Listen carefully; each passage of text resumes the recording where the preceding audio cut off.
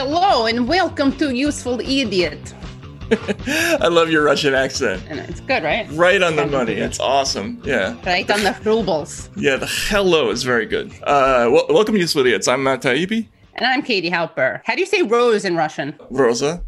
You know, it's my middle name. It's Katerina Rosa. Yeah. Excellent. Well, look, obviously, huge, significant news event. I'd like to work backwards on it a little bit. So, the news is full of reports now that next week, maybe as early as January 17th, but perhaps also on the 19th and the 20th, there will be a repeat of what happened at the Capitol, except it might happen in all 50 states. There are rumors of efforts to storm all 50 state capitals, in addition to things that could happen in D.C. itself. I have to say, for the first time in the entire 4 years of Trump's tenure, I'm worried on a level, like a very severe level. My analysis of Trump, and maybe I was wrong, I don't know, was always that his potential for damage was always limited because he had no institutional backing, right? Like in order to make real mischief, in order to really overturn the government and start committing massacres and whatever it might be, you need the Pentagon, you need the intelligence agencies, you need the organs of government. Commit them here. Sorry, just to clarify, to commit them here in the United States. Yes, we already do it everywhere else in the world, yeah. right? But with the imprimatur of like polite society. But to do it here, you need those things. And Trump not only didn't have, sort of a ton of backing in any of those bureaucracies, but he completely lacked the ability as a person to politically organize, right? Like, and he lacked the ability to maintain the relationships even with people who might potentially have that ability, like Steve Bannon. Like he was just never able to keep it together long enough to do anything. Right. But the one thing that Trump does have, the one massive sort of anti-superpower that he has, is his ability to impact the behavior of his followers, right? And he has 70 million voters, and a significant portion of them are probably nuts. It's not just his ability to influence his supporters, it's his unwillingness to rein them in. Exactly. And yeah, we saw this like really early in his run for the presidency.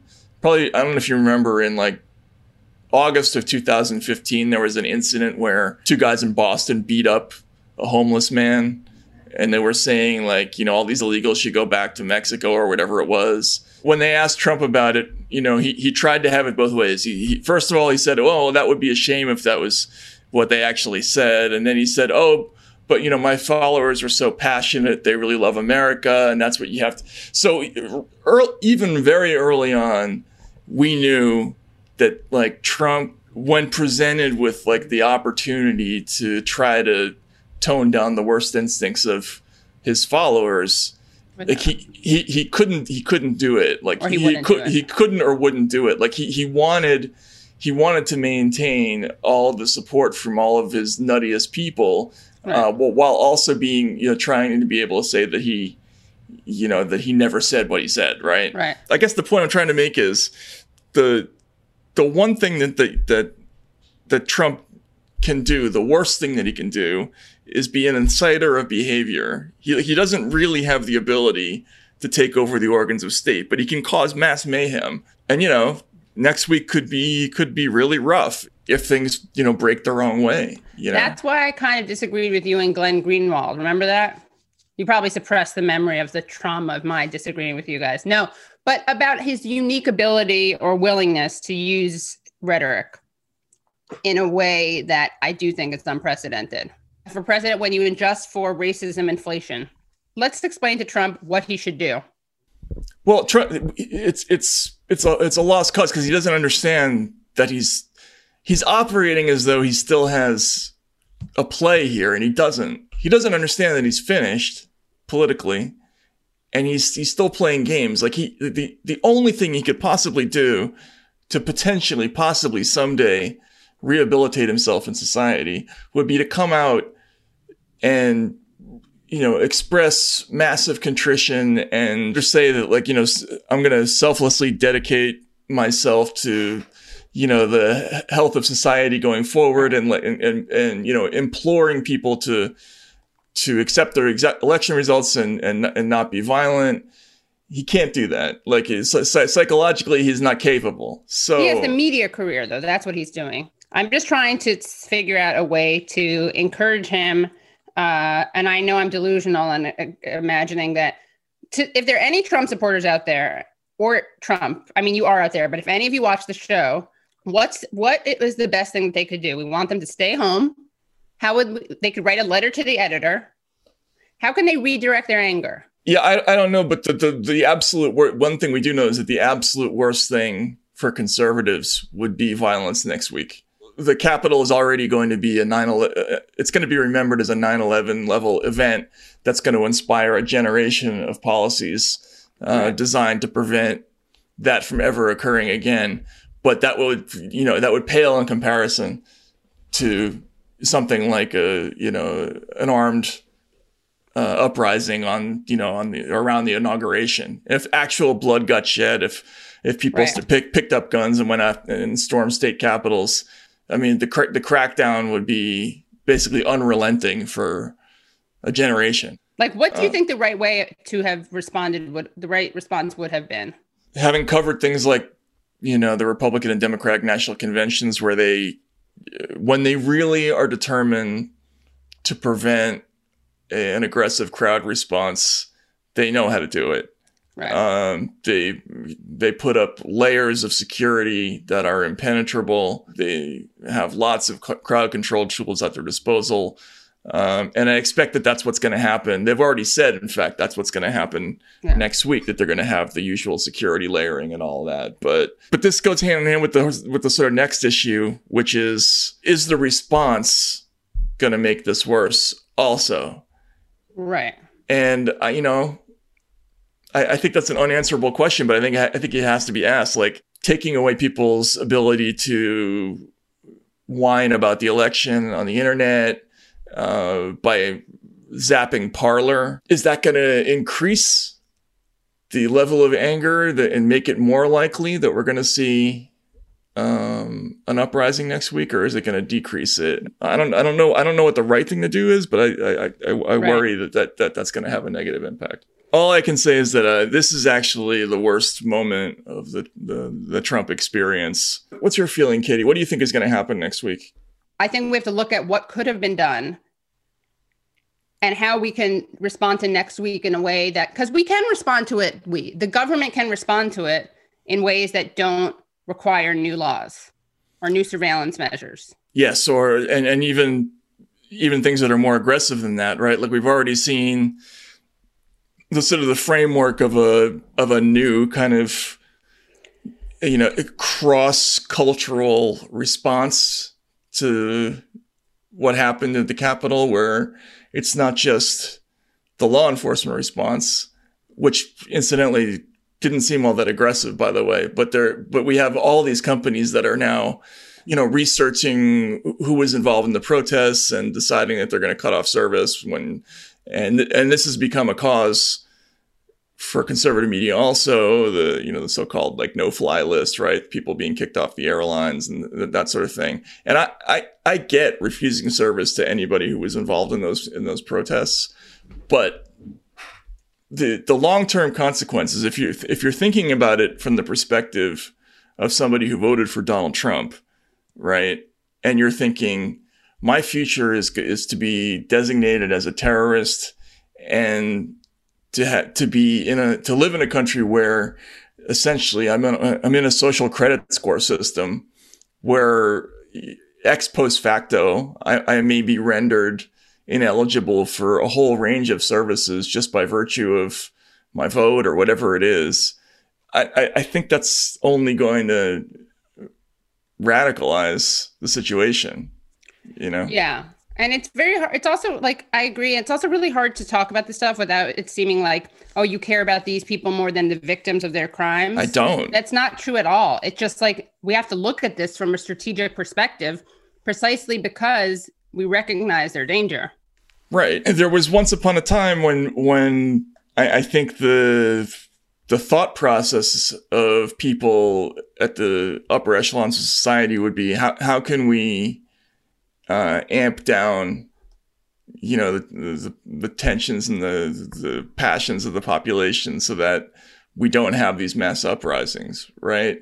And you know what we're seeing a lot of in the press instead is like a lot of escalation. I just don't feel like this is a story that's going to end well. I feel like we're being incentivized toward conflict, and that's not to excuse what happened, but I just feel like there isn't an institutional effort to try to defuse the situation. I think that he has to be impeached. We can also try to look at and anticipate the way that people will respond to that. That doesn't mean you're catering to these people or coddling them.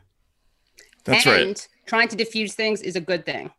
Right. Because the victims of the things that we, like, if we care about white supremacy and racism, which we do, we also have to look at what things will best. Again, it's not excusing it. It's not like people need to go to jail for certain things that they did.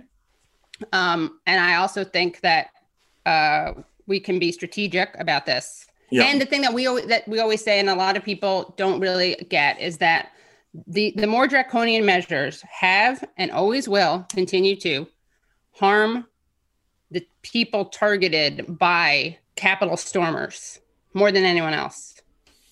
Well, right. Okay. So that's a completely separate issue that we're going to probably spend, you know, the entire period of the post-Trump era talking about, because we're about to enter this sort of brave new world of, you know, American politics in the post-Trump era is going to be very much directed at the prevention of this kind of outburst, right? And there's going to be enormous political energy devoted to creating new mechanisms to keep an eye on political movements, and, you know, to nip them in the bud and to delegitimize, provide negative incentives for people to be associated with anybody, you know, who's involved with any of those movements.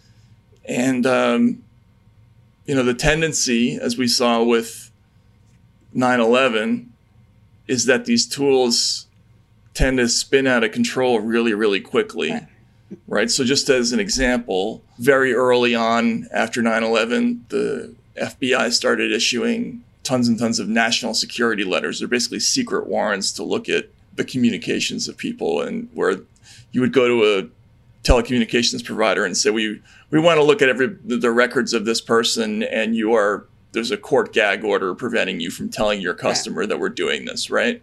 So that was supposed to be used in only isolated cases, you know, with people actually involved in terrorism where they had a legitimate precedent, you know, reason to do that. And they ended up using it in one stretch, you know, like 150,000 times over 3 years, right? The no-fly list, you know, went from being kind of a small thing to a massive thing. And they just created all these different mechanisms that kind of existed in this netherworld between the visible law and, you know, the security state that were not regulatable. There was no oversight of any of it. Right.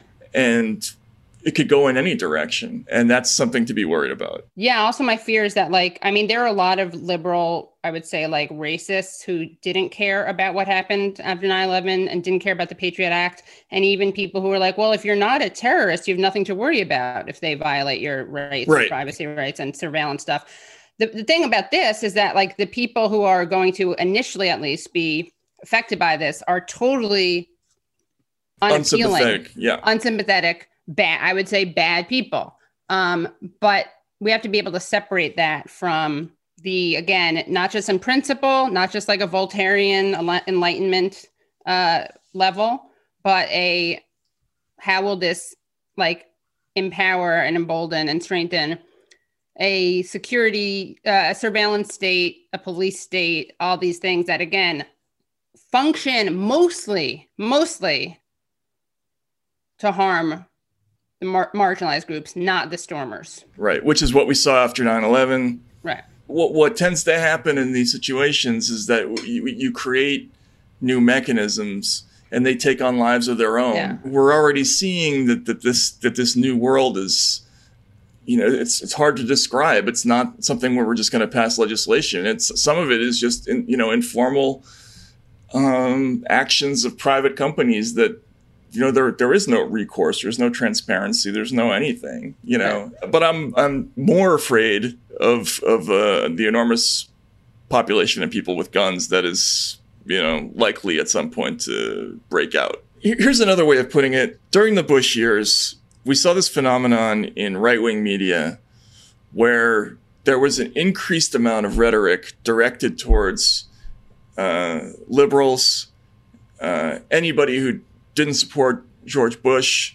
wasn't aggressively for the Iraq War, and we started to see things like, Sean Hannity's book about, comparing liberals to terrorists, right?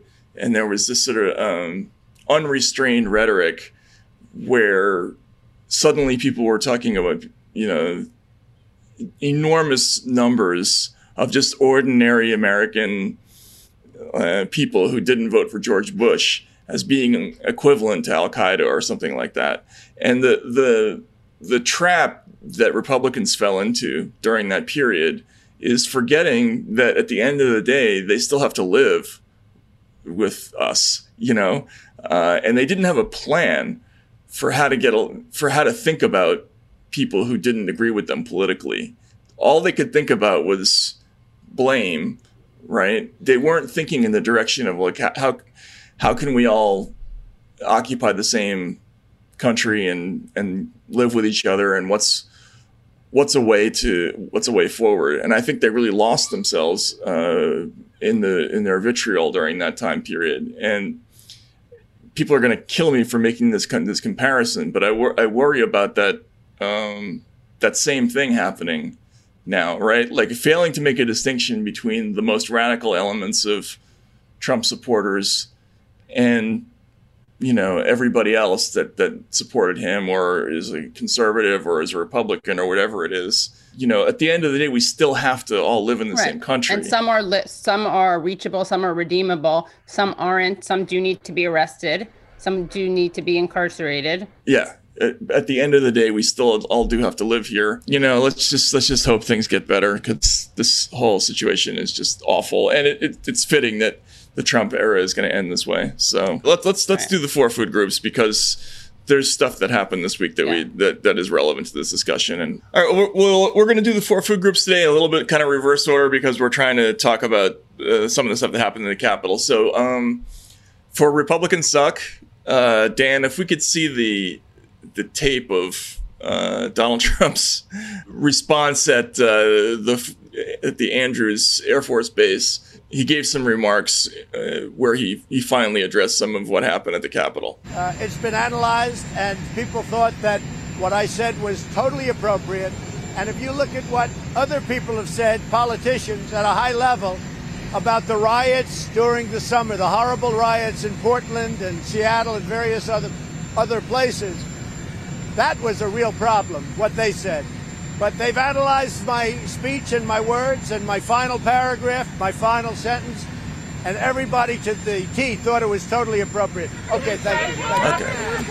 Okay. Trump has the opportunity to try to have a kumbaya healing moment, and he shows once again that he just can't do it. Like he's constitutionally incapable of going all the way to doing something socially responsible. The totally appropriate line he has to know is going to be the headline all over the country tomorrow, that he's denying responsibility for anything that happened. And, it's also, in addition to being stupid, it's just not true. Like, there was news last week that he privately admitted to, in a conference call of, to Kevin McCarthy and some other congressional leaders, that he did admit to some partial blame for what happened. This was after he tried to blame the whole thing on Antifa to those same people, but when really, really pushed, he did admit it. But in public, he couldn't do it, and it's going to massively exacerbate the situation, and also basically seal his fate politically. I mean, it's not like it wasn't going to happen anyway, but this is all the evidence that anyone is ever going to need that he doesn't recognize what's happening both to him and to the country, that he's like lost his grip on the reality of the situation. I don't really agree. I think he knows this is a good media thing. Like, I don't think he knows he's not going to be a political player directly. But I think that this is a way for him to stay in the headlines, stay in people's hearts. The people who like him are going to like him, like that he's doing this, which is disturbing, but I kind of think it's true. So I don't think he's quite as like self-destructive as you're saying. Like he's imploding, but I don't think his imploding is as bad a PR move. Of course, some people are going to stop liking him, stop supporting him, but I also think that there's some people who love this stuff. Yeah, but you know what? Trump's two lowest point of his presidency, the two lowest points of Trump's presidency in terms of his approval rating overall were after Charlottesville and now. He's down at 34%, 33% approval, which means that he's 12%, maybe 14% down from the summer or whatever it is. And so he's losing a significant share of the people who were converts to him. And those numbers are kind of similar to where he was in like the summer of 2016. Remember when he was going after Humayun Khan, the goal, the soldier's family, and then there was the Access Hollywood tape. But before that, he was plummeting in the polls, and that's when Steve Bannon came in and decided to take him on this rehabilitation tour, talking about how he's a racial healer and he's going to solve all the problems of. So they made a conscious decision at one point to try to rope in Republicans who were uncomfortable with his insanity, right? They made a decision to try to appeal to those people, and Trump has lost it. He doesn't know how, in a moment like this, to do even what a self-interested politician would do in terms of trying to preserve his reputation, right? And maybe you're right. I mean, I think what you're saying is he's going to play to his most aggressive fans in the moment, and that's where his instincts lay. Right. But he didn't need to do that. Like, he could have done it some other way. I think it would be helpful to look at Trump's actual responses to what happened on the 6th. I know your pain. I know you're hurt. We had an election that was stolen from us. It was a landslide election, and everyone knows it, especially the other side. But you have to go home now. We have to have peace. We have to have law and order. We have to respect our great people in law and order. We don't want anybody hurt. It's a very tough period of time. There's never been a time like this where such a thing happened, where they could take it away from all of us, from me, from you, from our country. This was a fraudulent election, but we can't play into the hands of these people. We have to have peace. So go home. We love you. You're very special. You've seen what happens. You see the way others are treated that are so bad and so evil. I know how you feel. But go home and go home in peace. For me, that was like, I was almost surprised that he. Yeah, I mean, for him, that's like Nelson Mandela. Like, I know, it was like Gandhi level. And then the question is like, what would the most effective thing be? Like, for him to say, okay, it wasn't rigged. I didn't win the election. He has had moments in the past where he'll make an admission, like the time that he said that Barack Obama actually was born in the United States. Right. I mean, it takes forever for him to get there, but he will get there, right? Yeah. His insistence that the election was stolen from him, probably speaks to the fact that he might even believe that, right. So given that, that's probably the best you're going to get out of him. He also said that there's going to be an inauguration. Let's look at the next piece of evidence, please. The next thing in transformation video where Trump becomes more and more like Mahatma Gandhi. I would like to begin by addressing the heinous attack on the United States Capitol. Like all Americans, I am outraged by the violence, lawlessness, and mayhem. I immediately deployed the National Guard and federal law enforcement to secure the building and expel the intruders. America is and must always be a nation of law and order. The demonstrators who infiltrated the Capitol have defiled the seat of American democracy.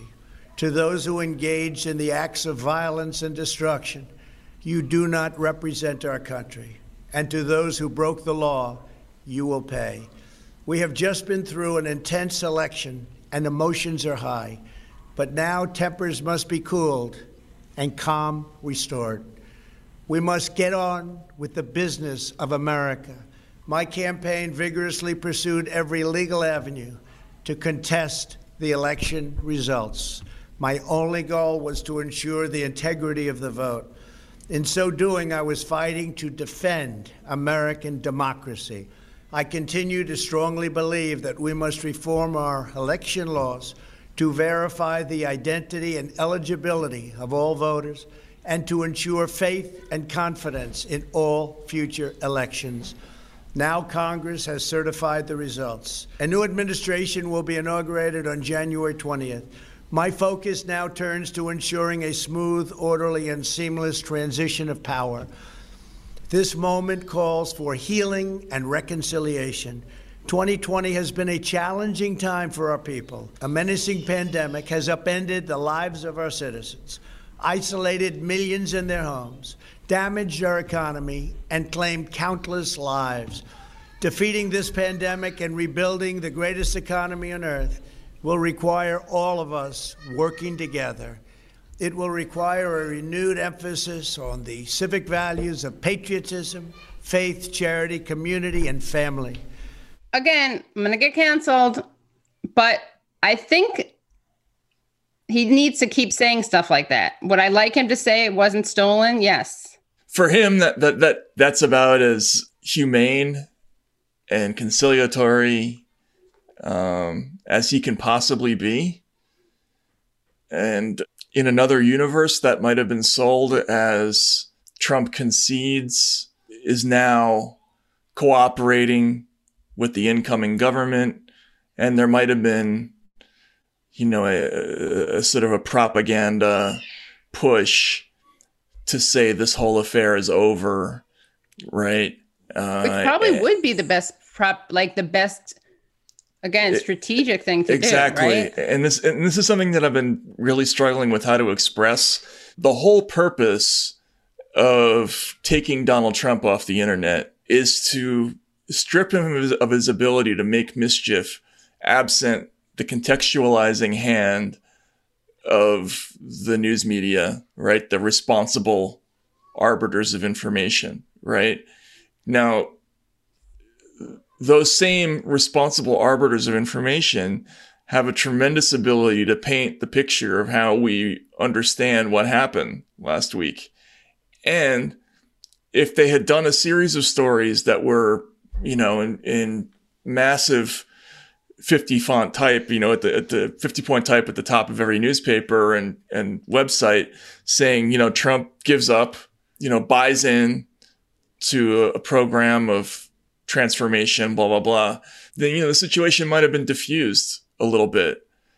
Or might be moving forward, right? You're saying, they can still do that.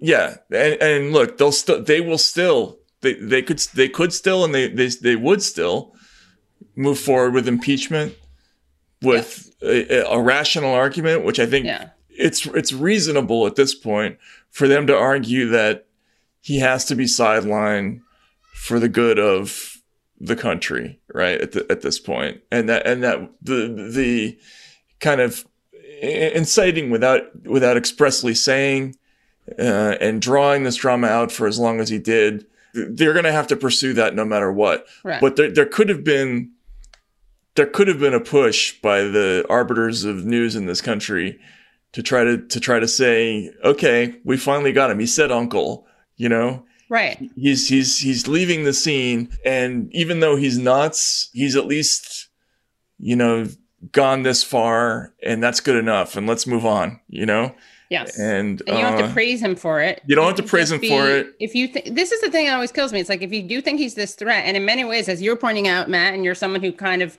pushed back on what makes him a threat, and it's certainly not Russia stuff. Right. But if he, to the extent that he is a threat, and he is, and we already talked about how his speech has a very, the combination of his inciting rhetoric and his absolute refusal to ever rein his supporters in.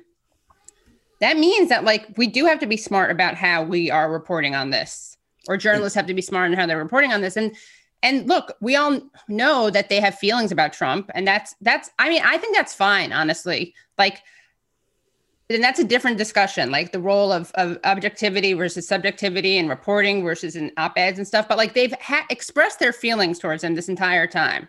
Why not like express them in a way that will help him step down peacefully? Exactly. Like there's a way to do this that would give him a political out, right? A little bit more, would give his supporters a political out, right? And you don't have to make him out to be a hero, but to say, Trump finally takes an appropriate step, right? Which he did. Like, that's not even lying to say that speech were for him significant, right? And that could have changed the narrative. I think you're right that honestly it could have appealed to his ego. Exactly. And he could have been portrayed as a uniter. And the thing is that I just want to say, like, there's a lot of politics of condemnation. Like, that's a huge thing in both media and politics, online people, commentators, pundits. But like, if you want, we have to wrestle with the fact that he and his supporters have power. That doesn't make us like them. In fact, the reason I'm so scared of him and his supporters is because I don't like them. They're scary. They also have power and they're armed, right? So acknowledging that and thinking about that in the way we talk about things, I just don't think is a bad thing. It doesn't make you a Trump lover. Just in case anyone needs any reminders, Trump is terrible. He pardoned, his pardoning, did we talk about this? I think we, the pardoning of the Blackwater murderers. The Blackwater thing, which blew me away that when the New York Times did their story about it, it was below the line about pardoning Papadopoulos. Like, oh my God, that is the New York Times in a nutshell. In a nutshell. Yeah. That is the exact problem with the media's representation of Trump. Like, the opposition and the resistance should have been highlighting things like that. The below the fold story should have been above. Right. The above should have been back pages, or fine, at least just below the fold. And I also do think these things aren't mutually exclusive. I think that what he said, we can go over it, but like, he did violate Twitter's terms of service. Yes, he did. All right. So what do we have for Democrats Suck? Okay. For Democrats Suck, I often like to say on this show, and whenever I get the chance, that Cuomo is a kind of, in many ways, he's Trump light, not in affect, although he's a little goonish. We can admit to that. He's Trump with better hair. He's Trump with better hair, better skin. He's a nice olive hue. And all he needed to do to be seen as a hero was basically not sound like an idiot and just read updates. That's it. Just read updates so that people felt like they were being taken care of and that he had their best interest in mind. Of course, he didn't, for many reasons that we now know. We knew at the time. But here's a great example of a recent statement he made that kind of reveals what we're dealing with. He tweeted, "We simply cannot stay closed until the vaccine hits critical mass. The cost is too high. We will have nothing left to open. We must reopen the economy, but we must do it smartly and safely." That's one thing he said. Another thing that he said was that he announced a plan that includes more than 150 pop-up concerts featuring artists such as Amy Schumer and Hugh Jackman, socially distant performances in venues with a flexible seating and a grant program. Hugh Jackman will benefit over 1,000 artists. Yeah, that's the big problem with this is the casting. Who is going to come out? I would never risk my life for Hugh Jackman. I don't know. I might just out of irony's sake. For the tombstone? Yeah, it'd be funny. Die doing what he hated most, watching Hugh I Jackman. think Hugh Jackman's like campy funny. Yeah, I guess he's funny, yeah. This is another thing that we're going to find out in the post-Trump era is how much did we lean on Trump as a propaganda mechanism to deflect criticism from people who probably should have gotten it. Yeah. Right? And are they going to get it now that Trump's going to be sidelined? We'll see. But, you know, it's the pandemic thing is crazy. Like, if you look at the statistics about, you know, our rates of delivering vaccine to people and testing, it's just, everything has been so bad. And it doesn't even really seem to depend on who's the governor, who the president is. It's just, it's been incompetent across the board. And I think it's, yeah. Also, he's levying fines for hospitals depending on how they deploy the vaccine, which has led to vaccine waste. Oh, well, yeah, I know a lot about that. Yeah. Yeah, it's terrible. And so, yeah, just look at it and you'll see there's a great piece about this in Teen Vogue that you can read that I recommend. Andrew Cuomo is botching the COVID-19 vaccine rollout in New York. All right. Isn't that weird? Isn't that terrible? All right. So just reading at CNN, and we're going to watch a video, and trigger warning for real, guys. I know I make fun of that often, but this really is a trigger warning. Our headline reads, Manatee harassment, which is a fucking understatement. Manatee harassment under investigation after the word Trump was found on an animal's back. Okay, can we play the video, please? Manatee was found with the word Trump etched on it in Florida's Homosassa River. The present name seems to have been scratched onto algae on the animal's back. The U.S. Fish and Wildlife Services and Florida Fish and Wildlife are investigating, so it's being investigated. A $5,000 reward has been offered for information leading to a conviction in the case. Harassing a manatee is a federal crime, punishable by a $50,000 fine. This is really, and couldn't that be really terrible, but it's luckily not as deep, no pun intended, as we thought. Yeah, because they just wrote it in the algae. Yeah. So this is almost like, you know, this is isn't that a teachable moment? You know why? This is what we're saying that they should do, Matt. What? You know what I'm saying? What? This connects to what we're saying about how the media should talk about Trump. Why say it was etched into the back? Did you not read that thinking that it was, when you first saw that headline, what did you think? So I did think that someone had carved Trump into the back of a manatee, and frankly, I thought that was so fucked up that I laughed. Okay, yeah, that's fine, but that's like it's like a tragic story that makes you laugh because you can't help but cry. Part of you was crying.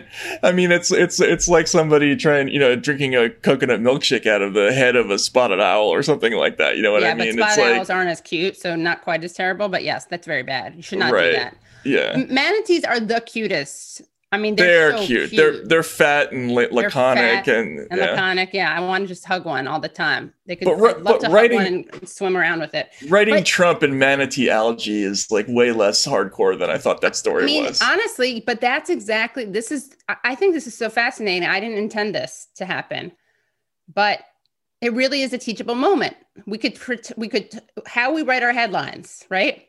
We could be alarmist about it and make it sound like there was a bloody scarring that happened. Or we could just say, drew on the algae. But, you know, that requires media education, media literacy, because we don't know about the algae on. Did you know about manatees? might even have been better, right? Yeah. Yeah. Did you know about manatee's algae situation? I didn't. No, I'm not. Me neither. Very manatee literate. No. So when I was researching Isn't That Weird for this week, I came across a great news story, which was like somebody doing a recap of all the weirdest news that happened in Florida last year. And since Florida is basically Florida and Texas, as my father once said, there would not be television news magazine shows without Florida and Texas. That's where like 98% of all the messed up things in America happen. So there were three stories that were awesome in this. One was a low speed chase involving an escaped kangaroo. And Dan, if you can, I think it's the second one there. Just go to 324. Hey, somebody get the car door behind me. The door. Oh, his tail. The door. Tight. His tail's strong. Hold on, let me get his tail. I think it's his tail in there. Okay, hold on. Hang on. Okay. Wait, hold on. Did that hop from Australia or what? I don't know. It escaped from somebody's house. There was another great story where these, which is like one of my favorite genres of news stories is the dumb drug smuggler. And in in Florida, they had these guys who got caught in the Panhandle, and they were driving 95 miles an hour. And when the cops did a search, Dan, I think if you open up the first one, you can see what they were carrying. Oh my God. Package labeled bag full of drugs leads to Florida arrest. So memo to drug dealers, don't put your drugs in a package that reads bag full of drugs. Do you think they thought it was a psych? It was like a psych move? Like, you're never going to look in here.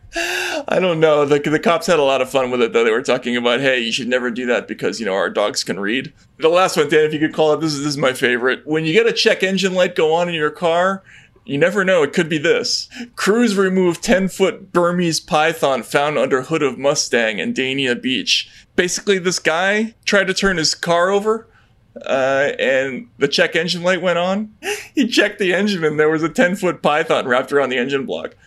Was it alive? Yes. Yeah. So next time your check engine light goes on, beware that when you open the hood, it might be a large animal actually just wrapped around your engine block. Anyway, Florida, always good for laughs. Always good for laughs. Yeah, so that's our, isn't that weird? Yeah. On this terrible week. All right, Katie, you got Bodhi there. How has Bodhi helped you get through the pandemic? And for people who are only listening and not watching, Bodhi is a little adorable Lhasa Apso. She's a rescue, and she looks remarkably like an Ewok. So how has she helped me get through the pandemic? Well, she's she's become a therapy dog. I mean, she's a cuddly little creature, and I have I'm blessed with some human contact, but not that many people. And of course, I can't cuddle with a lot of people, but I can cuddle with her. Listen to her. Listen, she's so excited. Listen. What, Bodhi? Oh, she's upset that she doesn't get to test the products. Well, Katie, if you didn't know, from the beginning of the pandemic, PetSmart has been an essential retailer, making sure that you get everything that your pet Bodhi needs right when you need it at over 1,600 convenient locations. So just in case you wanted to know what goes on at PetSmart stores, they have cleaning and disinfecting protocols where they follow CDC recommendations.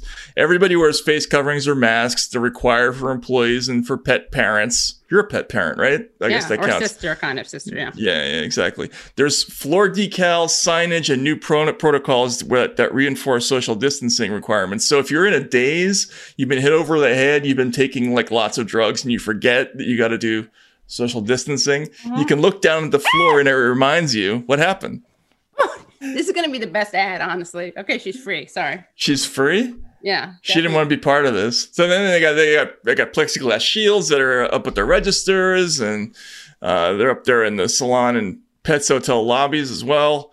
They have stores and grooming salons that offer digital check-in, curbside drop-off, and pickup, and contactless payment. PetSmart has responded to the unprecedented demand for contactless shopping by adding curbside pickup for website or app orders, and now PetSmart offers free same-day delivery powered by DoorDash through January 31st, 2021, if we actually make it to that day in our history.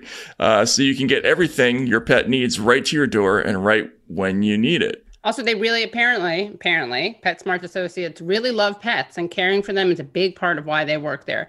And as an essential retailer since the beginning of the pandemic, PetSmart has made it safe and easy for you to care for your pet too, online or in stores. Yeah, PetSmart, the health and safety of employees, pet parents, and pets is what's most important, which is why they require face coverings, support social distancing, and have installed plexiglass shields and enhanced cleaning to follow CDC recommendations, which I think we said already, but that's okay. Yeah, but you got to drive it home. You got to drive it home because people forget. Or if you're interested in contactless shopping, just order online at PetSmart.com or on the PetSmart app, and enjoy that easy curbside pickup or free same-day delivery powered by DoorDash through January 31st, so you can get everything your pet needs really without having to talk to a person or interact with a person. You can just click, basically, and then it goes right to your door and right when you need it, and then just check out PetSmart.com for more details. All right, so our guest today is from the World Socialist website, and his name is Andre Damon, and we wanted to have him on for a couple of reasons. He's somebody I've interviewed before in the past. a couple of times on the issue of tech censorship and things that are going on internet platforms, because both he personally and the World Socialist website has played kind of an unusual role, and that's in this story. They've been kind of front and center at propagandizing some of these issues from the start. They did a lot of research on it, and I think Katie and I both were interested in trying to, I guess, remind people that this is not an issue that entirely only affects the right. In fact, if you go back and look at the genesis of some of these issues, historically, always speech crackdowns in America almost always involve socialists or communists. Yeah. But even with this speech moderation era, it began with a lot of sort of alt and alternative and socialist sites. And, they were among the first people to notice that.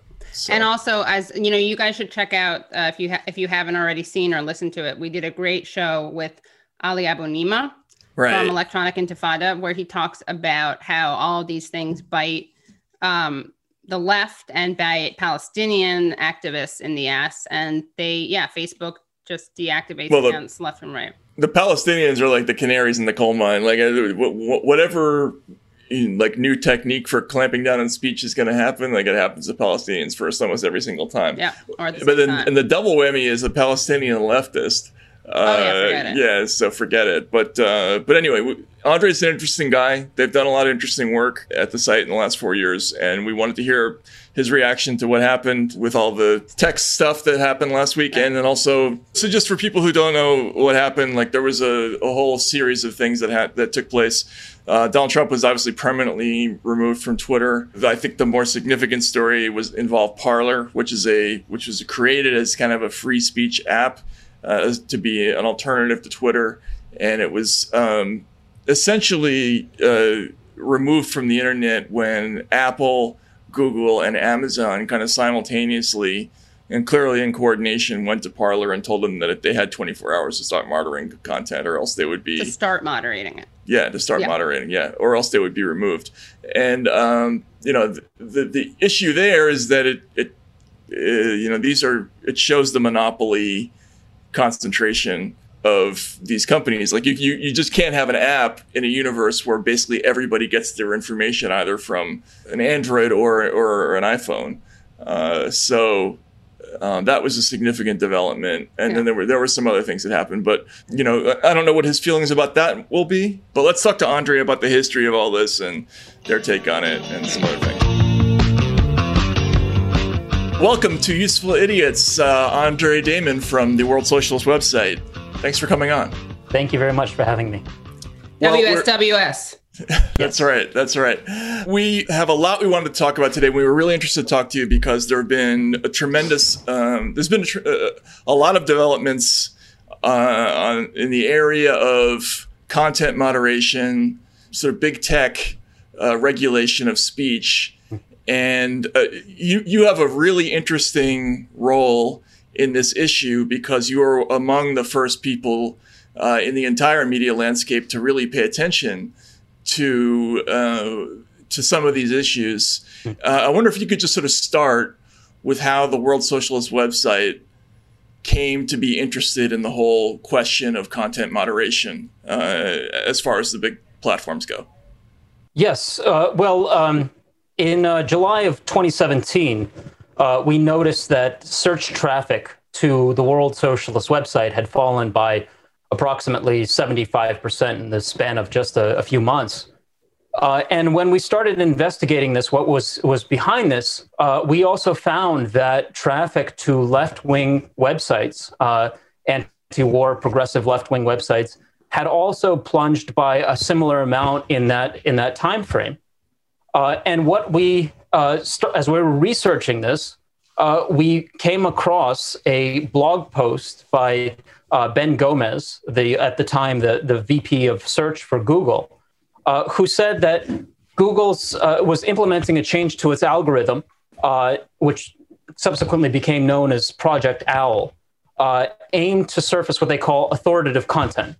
and they published a protocol for the reviewers of articles or of searches. Basically, they had a group of people evaluating their search results, and they said that basically, if you have an alternative viewpoint that comes up in a search, that search is not working well, and that search should be poorly scored, and basically the algorithm should basically demote alternative viewpoints and promote what Google called authoritative viewpoints. Of course, that being the New York Times, Washington Post. So we put two and two together, both the collapse in the search traffic of the World Socialist website and other left-wing sites, the actions that Google has taken or announced that it was taking in terms of changes to their search algorithm.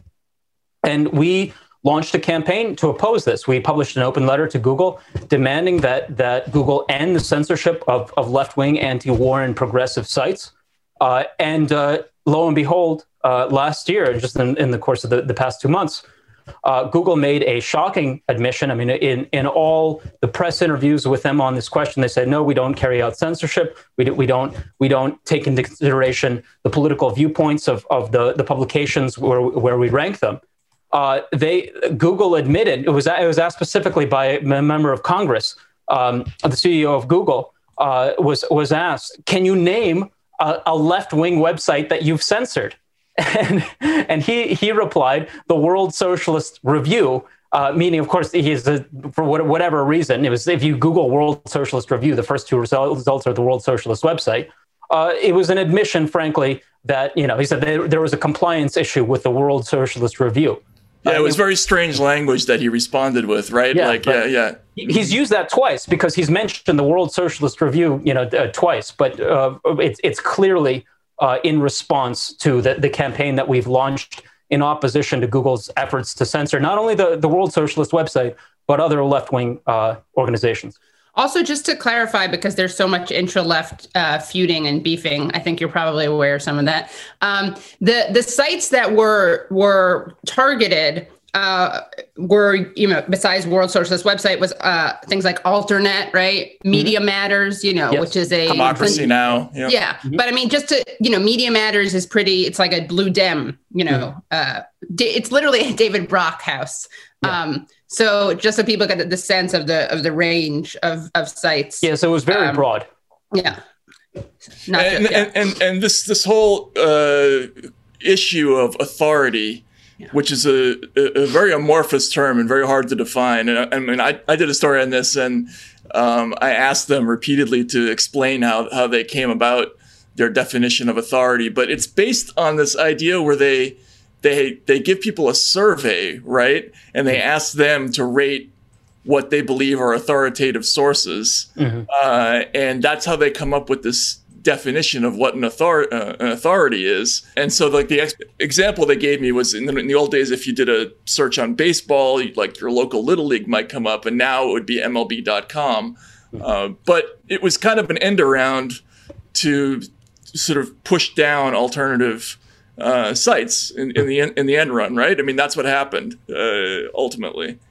Well, I think in this case, the example of the New York Times 1619 project is really telling, because whatever the rationalization that Google and other technologies companies used to censor left-wing political and news organizations.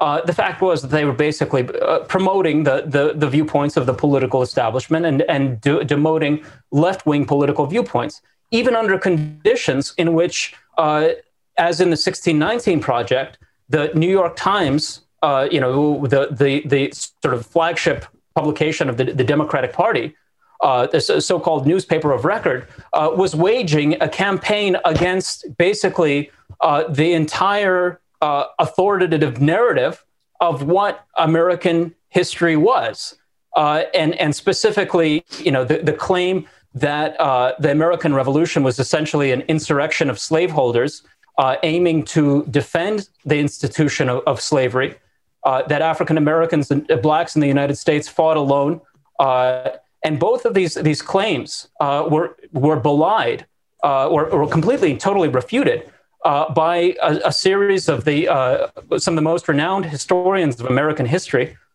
including Gordon Wood, James Oakes, McPherson, and others who had interviews on the World Socialist website. And the World Socialist website was the first really news media outlet to seriously criticize the 1619 Project. And we had interviews with all of these historians in which they really demolished the central arguments of the 1619 Project, that the true founding was the beginning of slavery in the United States. And yet, if you search for 1619 Project, I haven't checked it in the past few weeks, but the last time we did, basically we had this discussion, you would not find the interviews with Oakes, Wood, McPherson, anywhere in the top, 30, 40 results. And they are the authoritative viewpoints on this question. Right. So basically what you're saying is that the definition of authority is extremely malleable when it comes right down to it, right? And who takes this survey to determine this, Matt, that you mentioned? They have this thing, you can actually find it online, and I think they just do a basic survey of users. We should do it. Yeah, we should do it. Yeah. But basically, your discovery basically was that this new formula, this Project Owl formula, was having the impact of systematically pushing down the search results for alternative media and especially left-wing media. And your research was received well enough that you actually got the New York Times to do a story about it. Didn't that actually happen? Was that in late? Yes. Okay. Yes, and they published dutifully Google's rebuttal that Google does not take into account the political viewpoints of organizazations in determining what's authoritative and what's not. And of course, subsequently they said, a congressman said, give me a left-wing organization that you've censored. And they say the World Socialist Review / World Socialist website. I mean, I don't know if we want to get into this now. The question of censorship and what defines censorship, right? Because a lot of people will say, oh, it's not censorship because you have the right to say what you want, just not on this thing. Or, Google has the right to do what they want to do. Facebook has the right to do what they want to do, et cetera, et cetera. So both of you are much more expert in this field, but I just wanted to make sure because I know that a lot of viewers and listeners have that.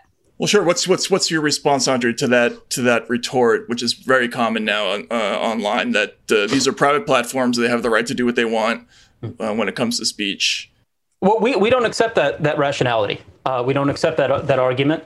And the fact is that with regard to this whole campaign against what figures such as Mark Warner and Adam Schiff called extremist viewpoints, extreme viewpoints, in which they put left-wing and socialist viewpoints in that category.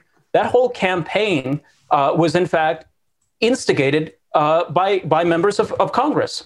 And there have been repeated hearings that if you search on the World Socialist website for, hearings in Washington on censorship, you'll find probably dozens of articles, including some where we reported directly from Washington on these hearings, in which the members of Congress demanded that Google, Twitter, Facebook suppress oppositional viewpoints and effectively carry out censorship. And if these members of Congress say, okay, these corporations have to suppress left-wing views, the First Amendment says Congress shall make no law, prohibiting the freedom of expression. Well, if you've got Congress putting pressure on these corporations, saying you have to do this, clearly it is a campaign of censorship, and it must be opposed.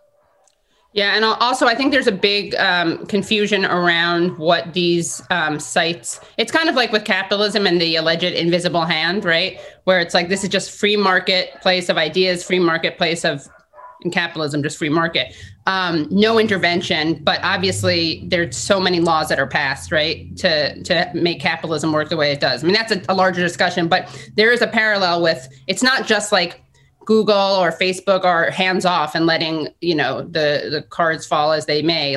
There's a difference between laissez-faire big tech and interventionist big tech and elevating certain things and suppressing other things. Well, just on that point, the fact is that private companies cannot just do whatever they want. UPS cannot say, okay, because of your ethnicity or because of your political viewpoints, we will not deliver your mail. That's why my mail is so slow lately. Sorry? That's why my mail is so slow. They're on to me and my ideas. Yeah, no, but the fact, right?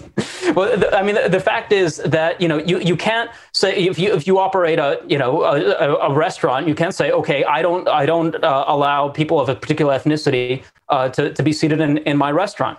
I mean, these companies carry out a vital communications need in society, and basically they have a requirement to protect the freedom of expression of people using their platforms, or at the very least, not be discriminatory. Yes. Right? Yeah. Okay. So, in the context of all that, what would you say to people who are now cheering? There have been some pretty dramatic moves just in the last couple of weeks. I think the most significant for me was what happened with Parler, and I've never been on Parler. I've never. I don't know anybody who goes on Parler, but the significance of basically 2 or 3 companies being able to completely remove a platform in the space of a couple of days. What do you see as the implication? Or what do you think the implications might be of the events of the last couple of weeks for speech generally going forward? Mm-hmm. Well, this is a more complicated question, and I wanted to just read to the statement published by Joe Kishore and David North in the World Socialist website in the aftermath of the of the attempted coup in Washington. Specifically replying to those who say that the greatest issue now is the fact that Twitter has removed Donald Trump's account, and that this is the sort of the spearhead of censorship, the removal of Trump's Twitter account. And we replied, Trump is not merely an individual, let alone the representative of a dissident, progressive, and left-wing movement. He is the commander-in-chief of the armed forces of the United States, with staggering power at his disposal, including the power to launch a nuclear war as long as he is president, to insist on his unfettered access to Twitter and social media so that he can mobilize and incite his fascistic followers throughout the country as if this were a critical free speech issue, is politically irresponsible, if not insane. And if it is impermissible to shut down his Twitter account, it must be doubly impermissible to demand his immediate removal from the White House and arrest. So I really, we really draw a distinction between the censorship of left-wing political organizations and the action taken by Twitter to remove Trump's Twitter account under conditions where he is actively inciting violence against his political opponents and attempting to overthrow democratic forms in the United States. We do draw a distinction on that. We do not think that the central demand of left-wing organizations, and certainly our central demand, is not hands off Donald Trump, give him back his Twitter account. It seems like there's a distinction between the president and non-president. I find it, as a leftist, I find it tempting to say there's a difference between the left and the right, but I think that's like a kind of murky line. But with Trump, it seems like what's very straightforward is that you could, it's already right. It's already violates terms of service to incite violence, right? And the argument is that he has been doing that.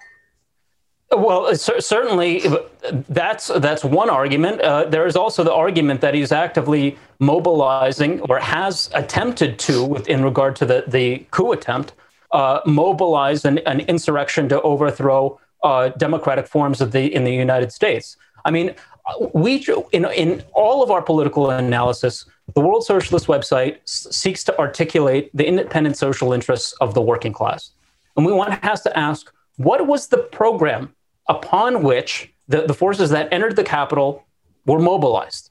These are forces which were rallied around opposition to measures that were necessary to contain the pandemic. They were mobilized on the policy of herd immunity. Let it rip, or as one memo in the White House said, we want them infected. To allow COVID-19 to spread basically unchecked in the population. And ultimately, why? What social forces did these individuals speak for? ultimately the policy of herd immunity, of doing nothing to contain the pandemic, is expressive of the interests of the financial oligarchy, who says basically there is no money to contain the pandemic. I just wanted to cite the statements of Andrew Cuomo recently. I don't know if you've seen these, in which he said, "We simply cannot stay closed until the vaccine hits critical mass. The cost is too high. We will have nothing left to open. We must reopen the economy, etc."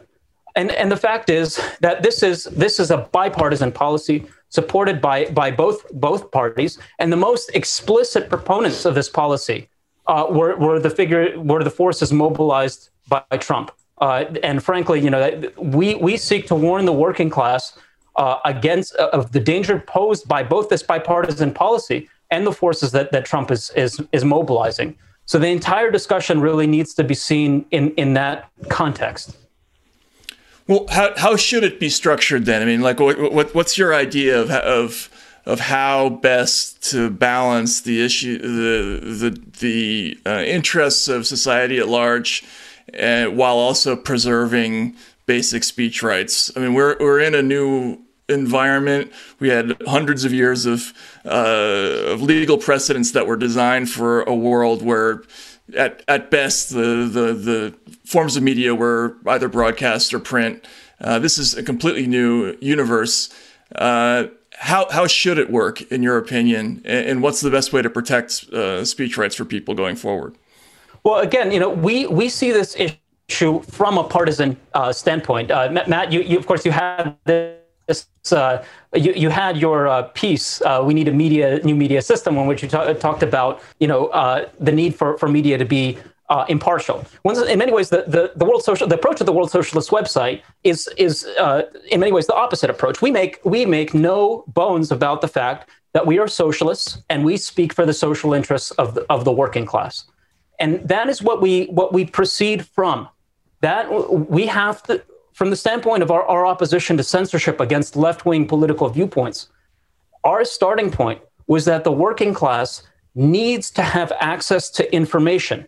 It needs to be able to know what is happening. That's why we have made such an enormous issue, as you have, of the persecution of Julian Assange. Julian Assange exposed to the world the crimes of American imperialism. The fact that tens of thousands or hundreds of thousands of people, civilians, had been killed in Iraq and Afghanistan.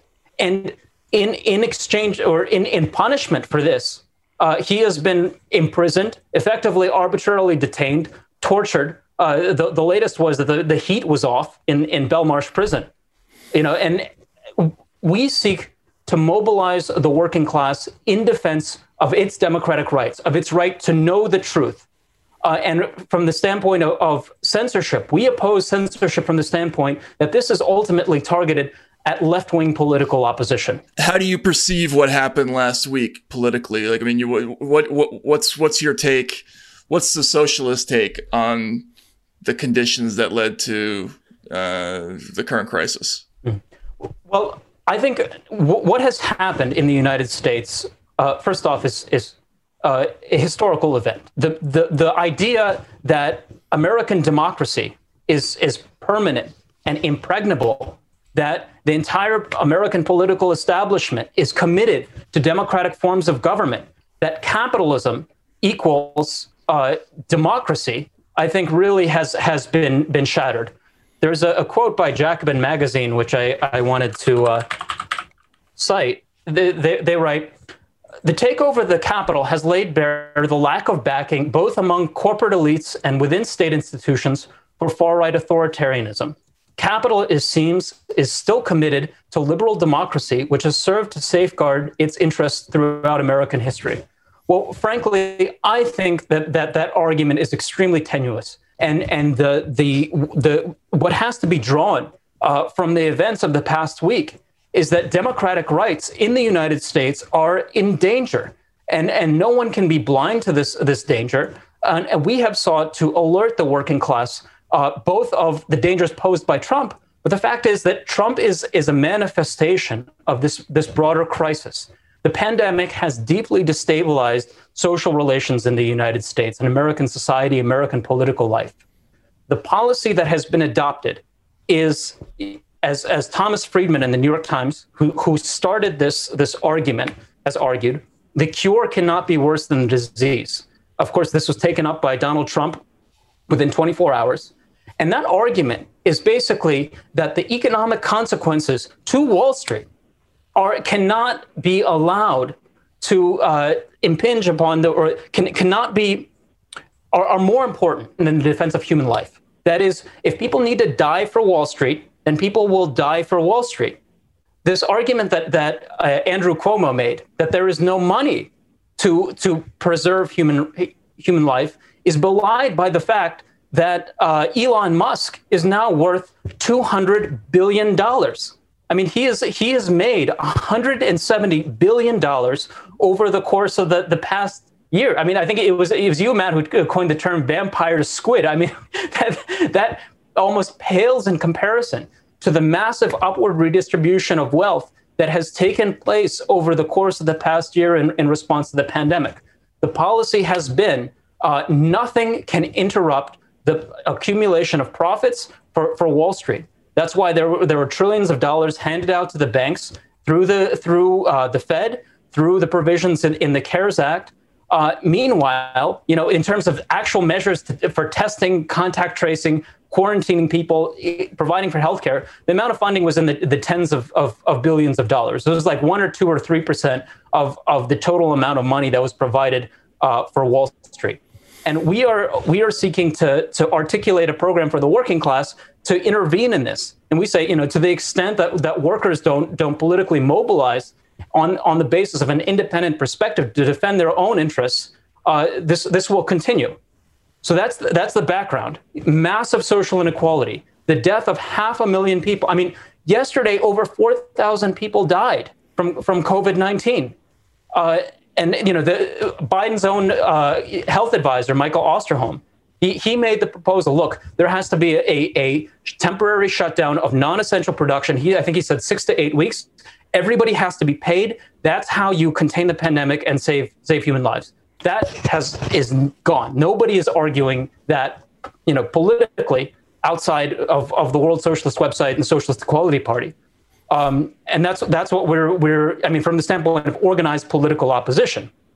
And that we're trying to mobilize a response of the working class to this entire, this entire setup. That is the policy of the pandemic, social inequality. And we see the attack on democratic rights, both from Trump and from all sections of the political establishment within that framework. Okay, so given the rising amount of inequality, and we've seen this growing for quite some time now, but it's been accelerated significantly in the last year, as you point out, by the pandemic. First of all, has there been a surge in interest in your site and your movement? And how has that expressed itself? And also, do you think that the people who are the biggest proponents of liberal democracy, the Democratic Party, Democratic establishment, do you think that they are blind to these realities, or that they're in a bubble, they don't see it, or you think they are aware of it and that this is just the only way that they can think to deal with it? Well, I think that's a critical question. I'll take both of those. First off, with regard to the growing interest, yes, absolutely. I mean, despite the fact that you do individual searches and material, for instance, for the 1619 project comes up so low, despite that, interest and readership on the World Socialist website is growing very, very significantly year after year. We've published some statistics in terms of the millions of people who have come to the World Socialist website, who are reading articles on the pandemic, on the social crisis, and particularly the conditions in factories and workplaces. So interest is certainly, just in terms of readership, is very much growing. I think perhaps the greatest manifestation of that, and if you search the WSWS for rank and file committees, more and more among sections of the working class, among auto workers, manufacturing workers, healthcare workers, educators, all over the country, and in fact internationally, workers are in working with the Socialist Equality Party and coordinating through the World Socialist website, setting up rank and file committees. That is, workers' committees committed to defending their safety and their social interests, independent of the entire political establishment, independent of the trade unions, and on the basis of an independent, opposition ultimately to capitalism. So I think that's perhaps the most significant manifestation of that opposition. With regard to, is Joe Biden blind to these sentiments in the population? I think he's very conscious of them. I think that the Democratic Party is very conscious of the fact that there is growing opposition to capitalism. Why was it that Donald Trump attempted to overthrow democratic forms of government in the United States? And the first response of Joe Biden is, we need the Republican Party. We need this opposition party. Why? Because ultimately, Biden's position is you have to keep the businesses open. You have to keep the schools open. You have to keep generating profits for Wall Street. And this two-party framework creates this sort of right-wing basis for the continuation of these types of policies. Biden's central concern is that the Republicans continue to set sort of the tone, set the agenda. That's why they're working to set up some sort of political settlement with them, some sort of political compromise in which they continue to be a major force in American political life. Because what Biden is most afraid of is not Trump's attacks on democratic rights. What Biden is most afraid of is that this will trigger an immense outpouring of opposition in the working class. And that's why there's this effort to cover this up, sweep it under the rug, say, move on. The line is, our Republican colleagues, our Republican friends, under conditions where most of the members of Congress that are Republicans did not accept the election and attempted to overthrow it. And so what we're trying to do is to create a different political framework. That is the mobilization of the working class to intervene into this crisis. It is urgently necessary. There are 10 million fewer jobs now than there were a year ago. Hundreds of thousands are dead. Thousands are dying every single day. And we say that is because of the fact that the working class has no voice in political life, and we're fighting to change that. All right, so in conjunction with the sort of rising problems of inequality, and you can go all the way back to Occupy Wall Street when this started to become part of kind of pop culture discussions.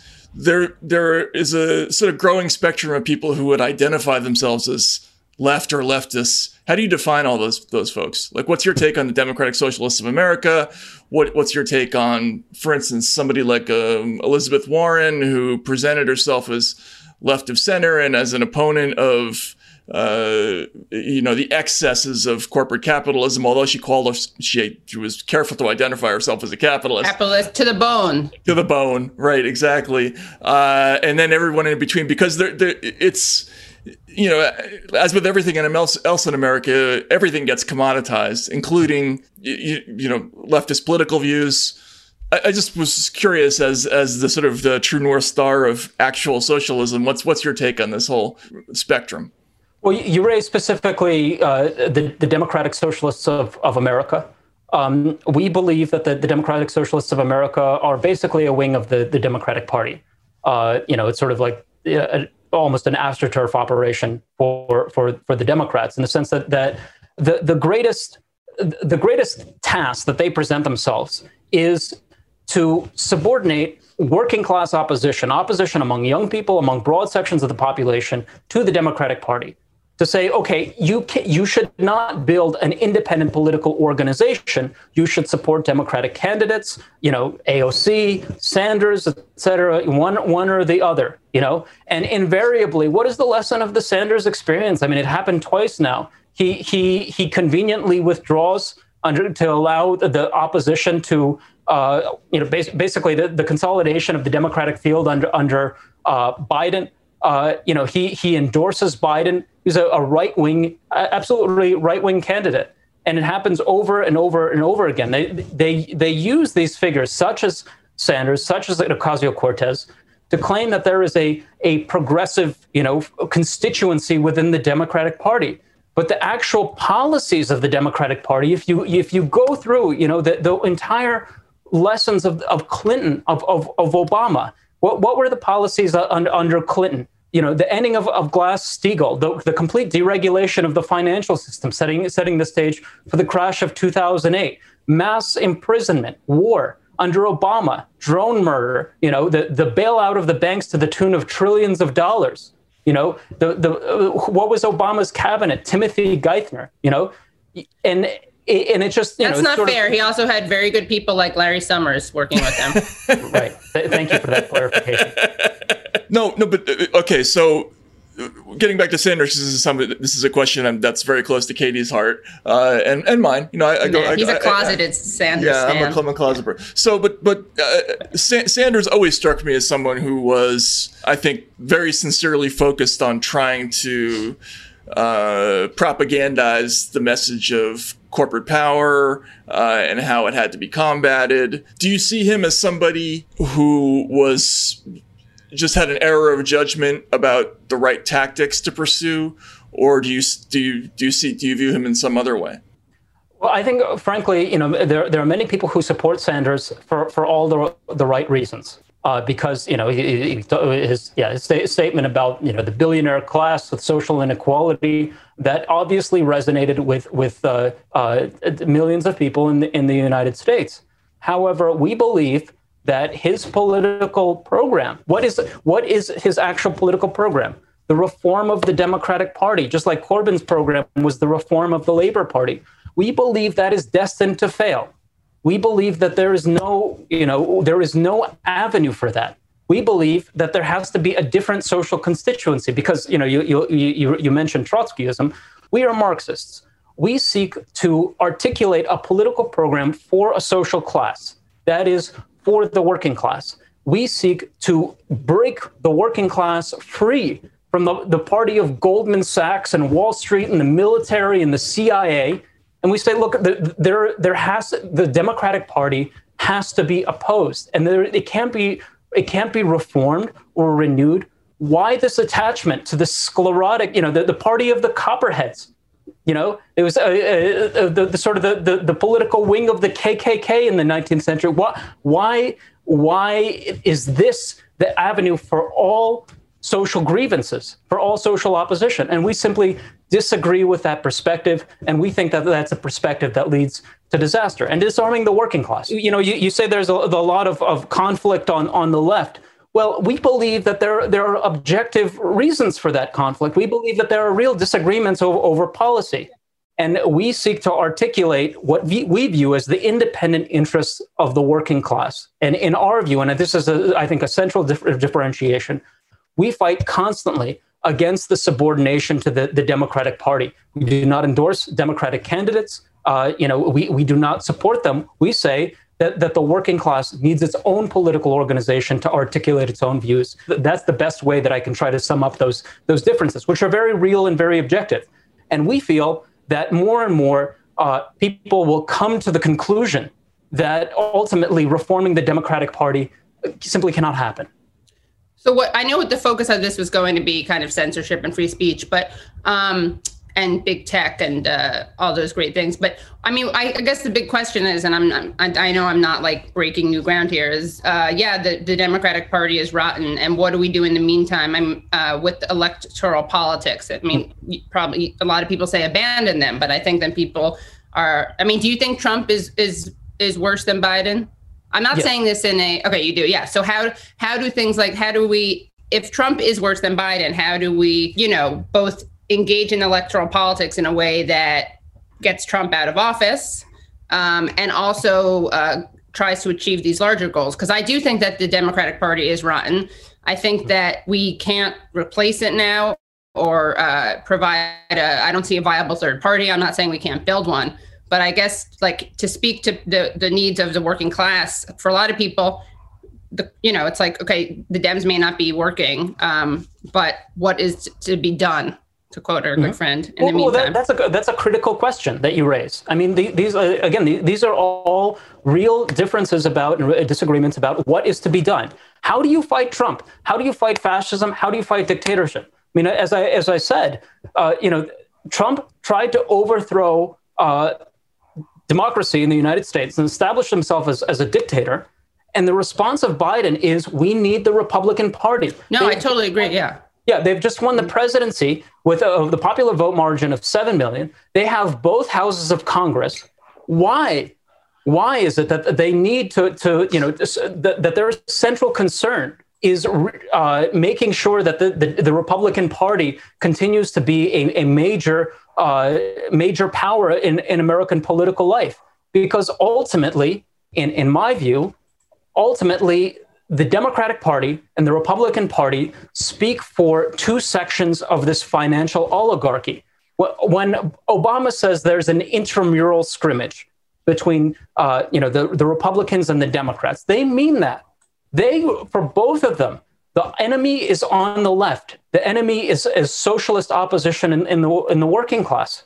And we feel, look, the danger of dictatorship, of fascism, of the movement being whipped up by Trump, of fascist violence is absolute and very real. But we feel that the only way to oppose that is the independent mobilization of the working class. On the question of electoral politics, we ran candidates in the 2020 election. We feel that the working class needs to use every opportunity available to it to organize its strength, mobilize itself independently of the Democratic Party. But if you keep subordinating all social opposition to the Democratic Party, the graveyard of all progressive social movements, the Democratic Party, it will keep happening and happening over and over and over again. It'll be one shipwreck after the other. We're trying to create the framework for getting out of that, for an intervention by the working class to fundamentally shift political life in the United States. And ultimately, our program is the ending of the capitalist system. I mean, capitalism says, right, you can't afford to save human lives. Go to the factories, go back to work, get infected, because Elon Musk needs another $170 billion, because Jeff Bezos needs to get wealthier, because all of these oligarchs that have no idea even how much money they have, because they're just wallowing in it, they have to get wealthier.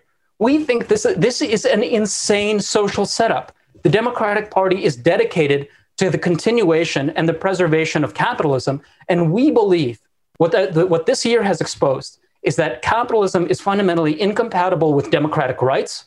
Capitalism is incompatible with the social rights of the working class and incompatible with the very preservation of human life. Are you okay? Well, I have two questions. First, just not to harp on this too much, but going back to Sanders, there was, I know, an intramural argument within his campaign that they lost their ability to influence the Democratic Party when they took away the threat that that Bernie would not support Biden in the general election. And there's an argument to be made that basically, millions of progressives who put their faith in this candidacy essentially lost their political power in that moment. I was just wondering what your take is on that, and then sort of going forward. You're talking about organizing the working class and setting up committees everywhere. Are you concerned at all about, a movement that will define you as, an irresponsible populist uprising that needs to be put down or taken off the internet? Look, what Sanders did was totally predictable. I mean, if you look on the analysis of the World Socialist website, we weren't surprised when he rolled over and supported Clinton. We weren't surprised when he rolled over and supported Biden. We warned about this because we believe that this is essential to the type of politics that he represents. He does not represent, and the Democratic Party politics does not represent an alternative to the capitalist social order. He's ultimately subordinated to capitalism, and he's subordinated to the right-wing political setup in the United States. So we feel that, it wasn't just some great tactical mistake. That tactic is the outcome of the entire strategy, which is accepting the viability of the capitalist system, of the Democratic Party, and the political order in the United States. With regard to the threat of criminalizing political opposition, working class opposition, yes, we are absolutely concerned about the attempt to delegitimize political opposition or even criminalize political opposition in the United States. When we were talking earlier about the hearings that were held in 2017, 2018, figures like Adam Schiff and Mark Warner claimed basically that left-wing viewpoints were the effect of Russian disinformation, that critical statements, statements critical of the political establishment, of war, would be amplified by Russia and therefore had to be suppressed. And the entire censorship drive was within this framework that you have to, that oppositional, or basically the political opposition is disinformation, that political opposition is fake news. Sort of the genesis of this argument was the argument made by Hillary Clinton in her book, when she says that WikiLeaks is sort of the genesis of fake news. But WikiLeaks, what WikiLeaks put out about Iraq and Afghanistan is not fake news. It's true news. It's what U.S. imperialism actually did in Iraq and Afghanistan. And there was an effort to delegitimize political opposition on the part of the Democrats and their associated organizations. It was an effort to censor left-wing political viewpoints, socialist political viewpoints. On the part of Trump, there's the open effort to criminalize left-wing politics, to say that socialism should be effectively illegal. For both factions of the political establishment, their enemy is on the left, and we think that it's critical that the working class be as intransigent in the defense of its own social and democratic rights as the ruling class is in its effort to delegitimize and suppress political opposition by the working class. It's so funny because, they call it fake news. It's literally like primary source documents. There's nothing there's nothing fake about it. And yeah, this argument that's what the Russians, that's what you sound like Putin. That's a Putinist talking point. It's just such a lazy, censorious, smearing. What, Matt? Sorry. It worked. I guess it did work, right? But I mean, look, you had Susan Rice saying that George Floyd protests looked like the meddling of Russia. Kamala Harris said that the controversy over Kaepernick protests was because of, was done by Russia or instigated or amplified by Russia. It's really scary. And then, of course, Matt and I talk about this a lot, but like the war stuff, everyone is, wants Trump to be saber rattling with Putin. And something that always drives me crazy is this narrative that he's this unprecedented existential Cheeto Mussolini threat and also needs to be harder and more belligerent. Well, with regard to this question of the foreign policy and because there's two elements. What are the goals of the Democrats' effort to say that all opposition in the United States all political opposition is the result of Russian meddling?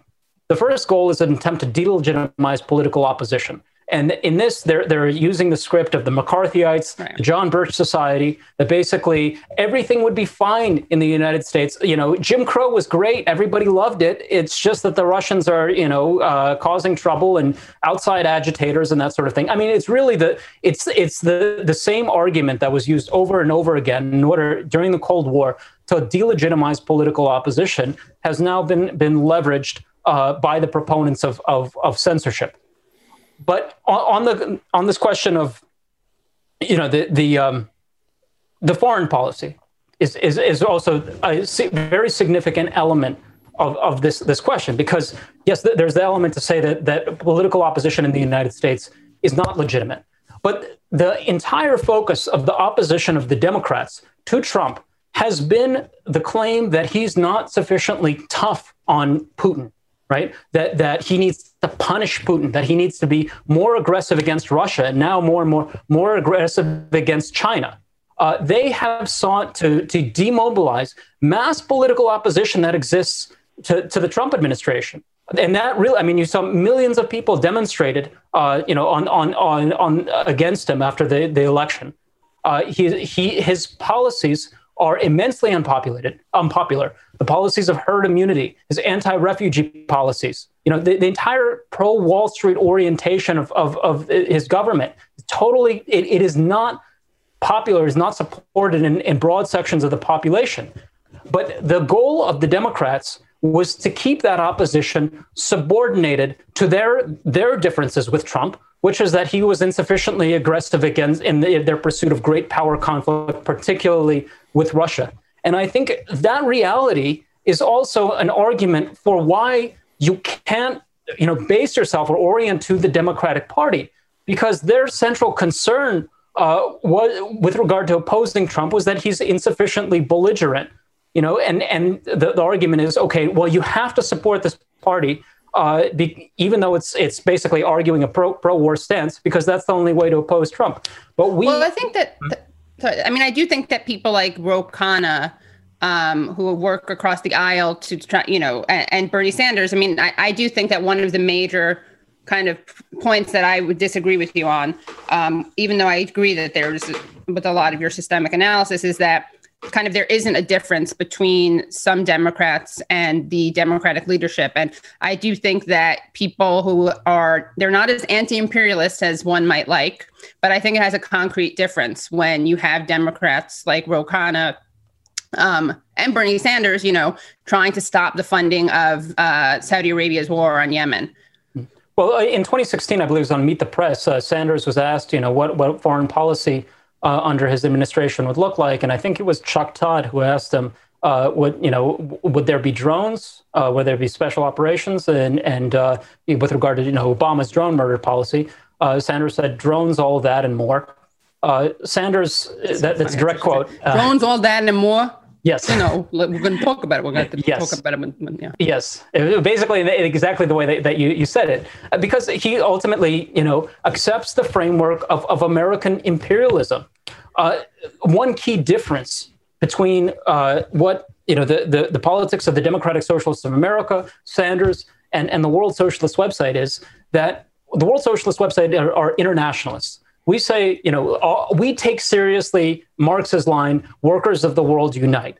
And our opposition to war is not the criticism, for instance, that Obama or Bernie Sanders made of the Iraq war. Well, it's not the best use of America's resources, to particularly invade Iraq. You should maybe invade somebody else or maybe not invade someone. We do not accept the framework of American imperialism. We do not accept the fact that we call for the dismantling of the military, the opening of borders, and so much of that is, you can't have socialism within the framework of the nation state. We're not proposing a solution just for America. We are an international movement. We have sections in Sri Lanka, in Germany, in the UK, in Australia, in France.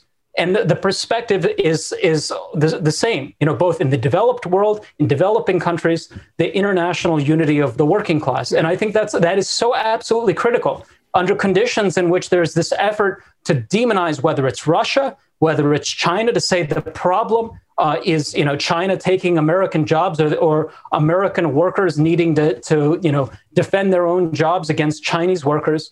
We call for the unity of the working class, and our opposition to imperialism and imperialist war is goes hand in hand with that. Yeah, I just think that less imperialism is better than status quo, even if it's not as good as eradicating imperialism. And because it has such concrete impacts on people's lives, it's just like literally fewer people dying. And I think that, this to some extent doesn't matter, to some extent it does, but I think Sanders is much more of a peacenik internationalist, really, behind closed doors. That doesn't matter. Once you're president or Senate, you have to govern within a certain, obviously, ideological framework and power framework. But I do really think that those things would make a difference. Well, it's sort of what Yemeni kids and what you get. It says on the box, less imperialism, less war. What you get with Obama is Terror Tuesdays.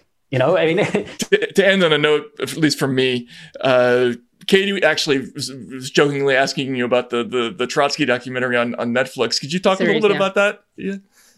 Well, I would want to talk about Trotsky. I with regard to the Trotsky documentary, you can read our review on the WSWS, which is just a really foul and slanderous attack, actually anti-Semitic. Basically with state support actually from within the Russian government. Ironically, right? Which points to the degree to which in every government, in every country, how much political opposition is feared. In Russia, no more than any or no less than anywhere else. Right. But I think this question of the role of Leon Trotsky is really critical, because the entire orientation of the World Socialist website and of the International Committee is this idea that the past isn't past. That you can't see any political problem outside of the of the historical experiences, particularly of the 20th century. David North, the chairman of our editorial board, has a book entitled "The Unfinished 20th Century," and I think that's a very, very apt framework for what we're living in. The lessons of the 1930s are critical, and the Fourth International, which is the political organization founded by Leon Trotsky in opposition to Stalinism, Trotsky exposed all of the crimes and betrayals that Stalin was carrying out. He opposed them. He sought to publicize against them. He sought a change in policy. What prompted the formation of the call for the formation of the Fourth International was Hitler's seizure of power under conditions when the Communist Party did nothing. There was not a shot fired in opposition. It was wildly vacillating, either from saying that the social democracy is a bigger enemy than Hitler, then to the politics of the Popular Front and subordinating all political opposition to the international equivalent of the Democratic Party. The Fourth International was sort of that was the crucible of the Fourth International. The opposition to Hitler's seizure of power, the rise of fascism in Europe in the 1930s, and the complete inability of the Stalinist parties to oppose it. And why could they not oppose it? Because ultimately, in the analysis of Trotsky, the Stalinist parties were subordinated to the social interests of a sort of a bureaucracy in Moscow. What they feared above all was an actual revolutionary movement throughout Europe and throughout the world, which could upend all sorts of arrangements that the Stalinist bureaucracy was making in the Soviet Union.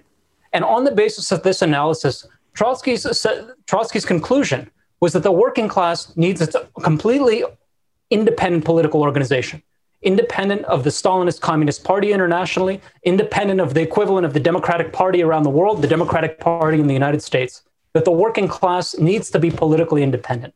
That's the central conception of Trotsky's life. That's what he constantly fought for, and that's what he bequeathed to us. And that the World Socialist website, the International Committee, proceeds on that basis, that to the extent that the working class is not politically armed and mobilized on the basis of an independent political perspective, it's just raw material for exploitation. That you could have thousands of people dying every day, and it's as if there's no conceivable policy other than this. And that's why we call for the working class to intervene in all aspects of social life.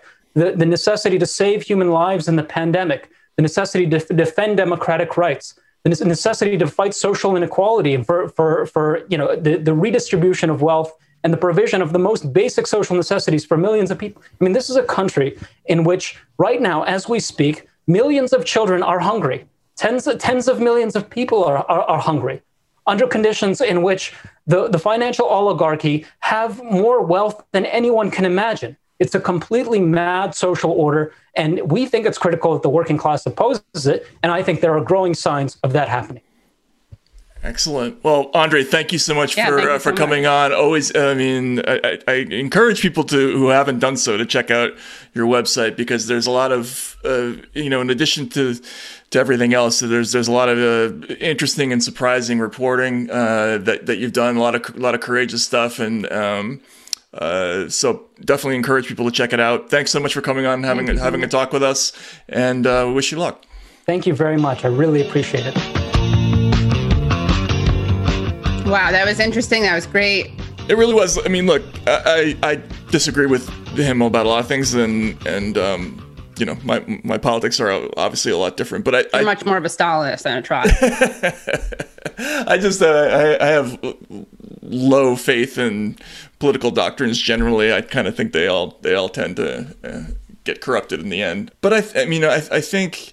What that site has been in the last 4 years has been really, really interesting. They've leveled a lot of critiques that are really persuasive. I think their critique of the Democratic Party, is kind of painfully true in a lot of respects, and raises a lot of questions that, especially for people who supported Sanders, that might be painful to think about, but are worth considering. Look, this is my fate. Look. People are just listening and not watching. I've put my head in my hands. I'm looking down. The painful issues are going through my mind. Yeah. Well, they are painful, but look, Bernie, I mean, I think he's totally sincere in his political orientation.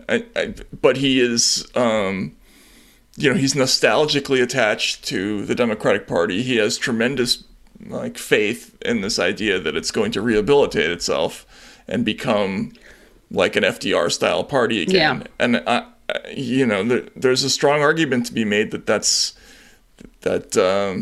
never going to be, Yeah. I mean, I think that honestly, it's like, who knows if he thought it would happen or if he just thought that, I think he was running to win, but I think he also knew that no matter what happened, he was going to be able to, or was trying to push things to the left, which would not just be the right thing, but of course, I think make Clinton especially and Biden more electable. I guess I do see this tension. Like, if you do think Trump is worse than Biden, I guess I see a tension between the abandonment of electoral politics and the acknowledgement of Trump as a danger. Well, I think the argument that a lot of people would make, I don't know if Andrew would make it but I think there are people who say, look, we get sucked into this decision every single time, right? Yes, I agree. Right, and so what ends up happening is you end up getting a repeat of the same phenomenon over and over again, where essentially a progressive movement ultimately just gets absorbed into a larger structure that ignores all of its concerns. So the only way to legitimately push in a real direction is to be separate. That's like the Chris Hedges argument. It's like I would have supported Sanders, except that he's a Democrat, right? That's what he always says. Sanders is not, what do they say? He's not a Democrat, not even a Democrat. It's like, yeah, do you realize what you're saying? You wanted him to run as an independent. How would have that worked out? Exactly. How would that have worked out? Yeah. Anyway, interesting stuff. And, on the speech front, they did a lot of research and they were successful in getting this issue in front of a lot of reporters that normally wouldn't pay attention to a site like theirs. So I thought that was interesting. Anyway, that was great. It was interesting. Great, yeah. And, we'll see, but by next week, probably the world will change 1,000 times over. And thanks so much for listening. Everybody stay safe. Next week is going to be insane. Be well, everybody, and healthy. And have a good weekend, and we'll see you next week.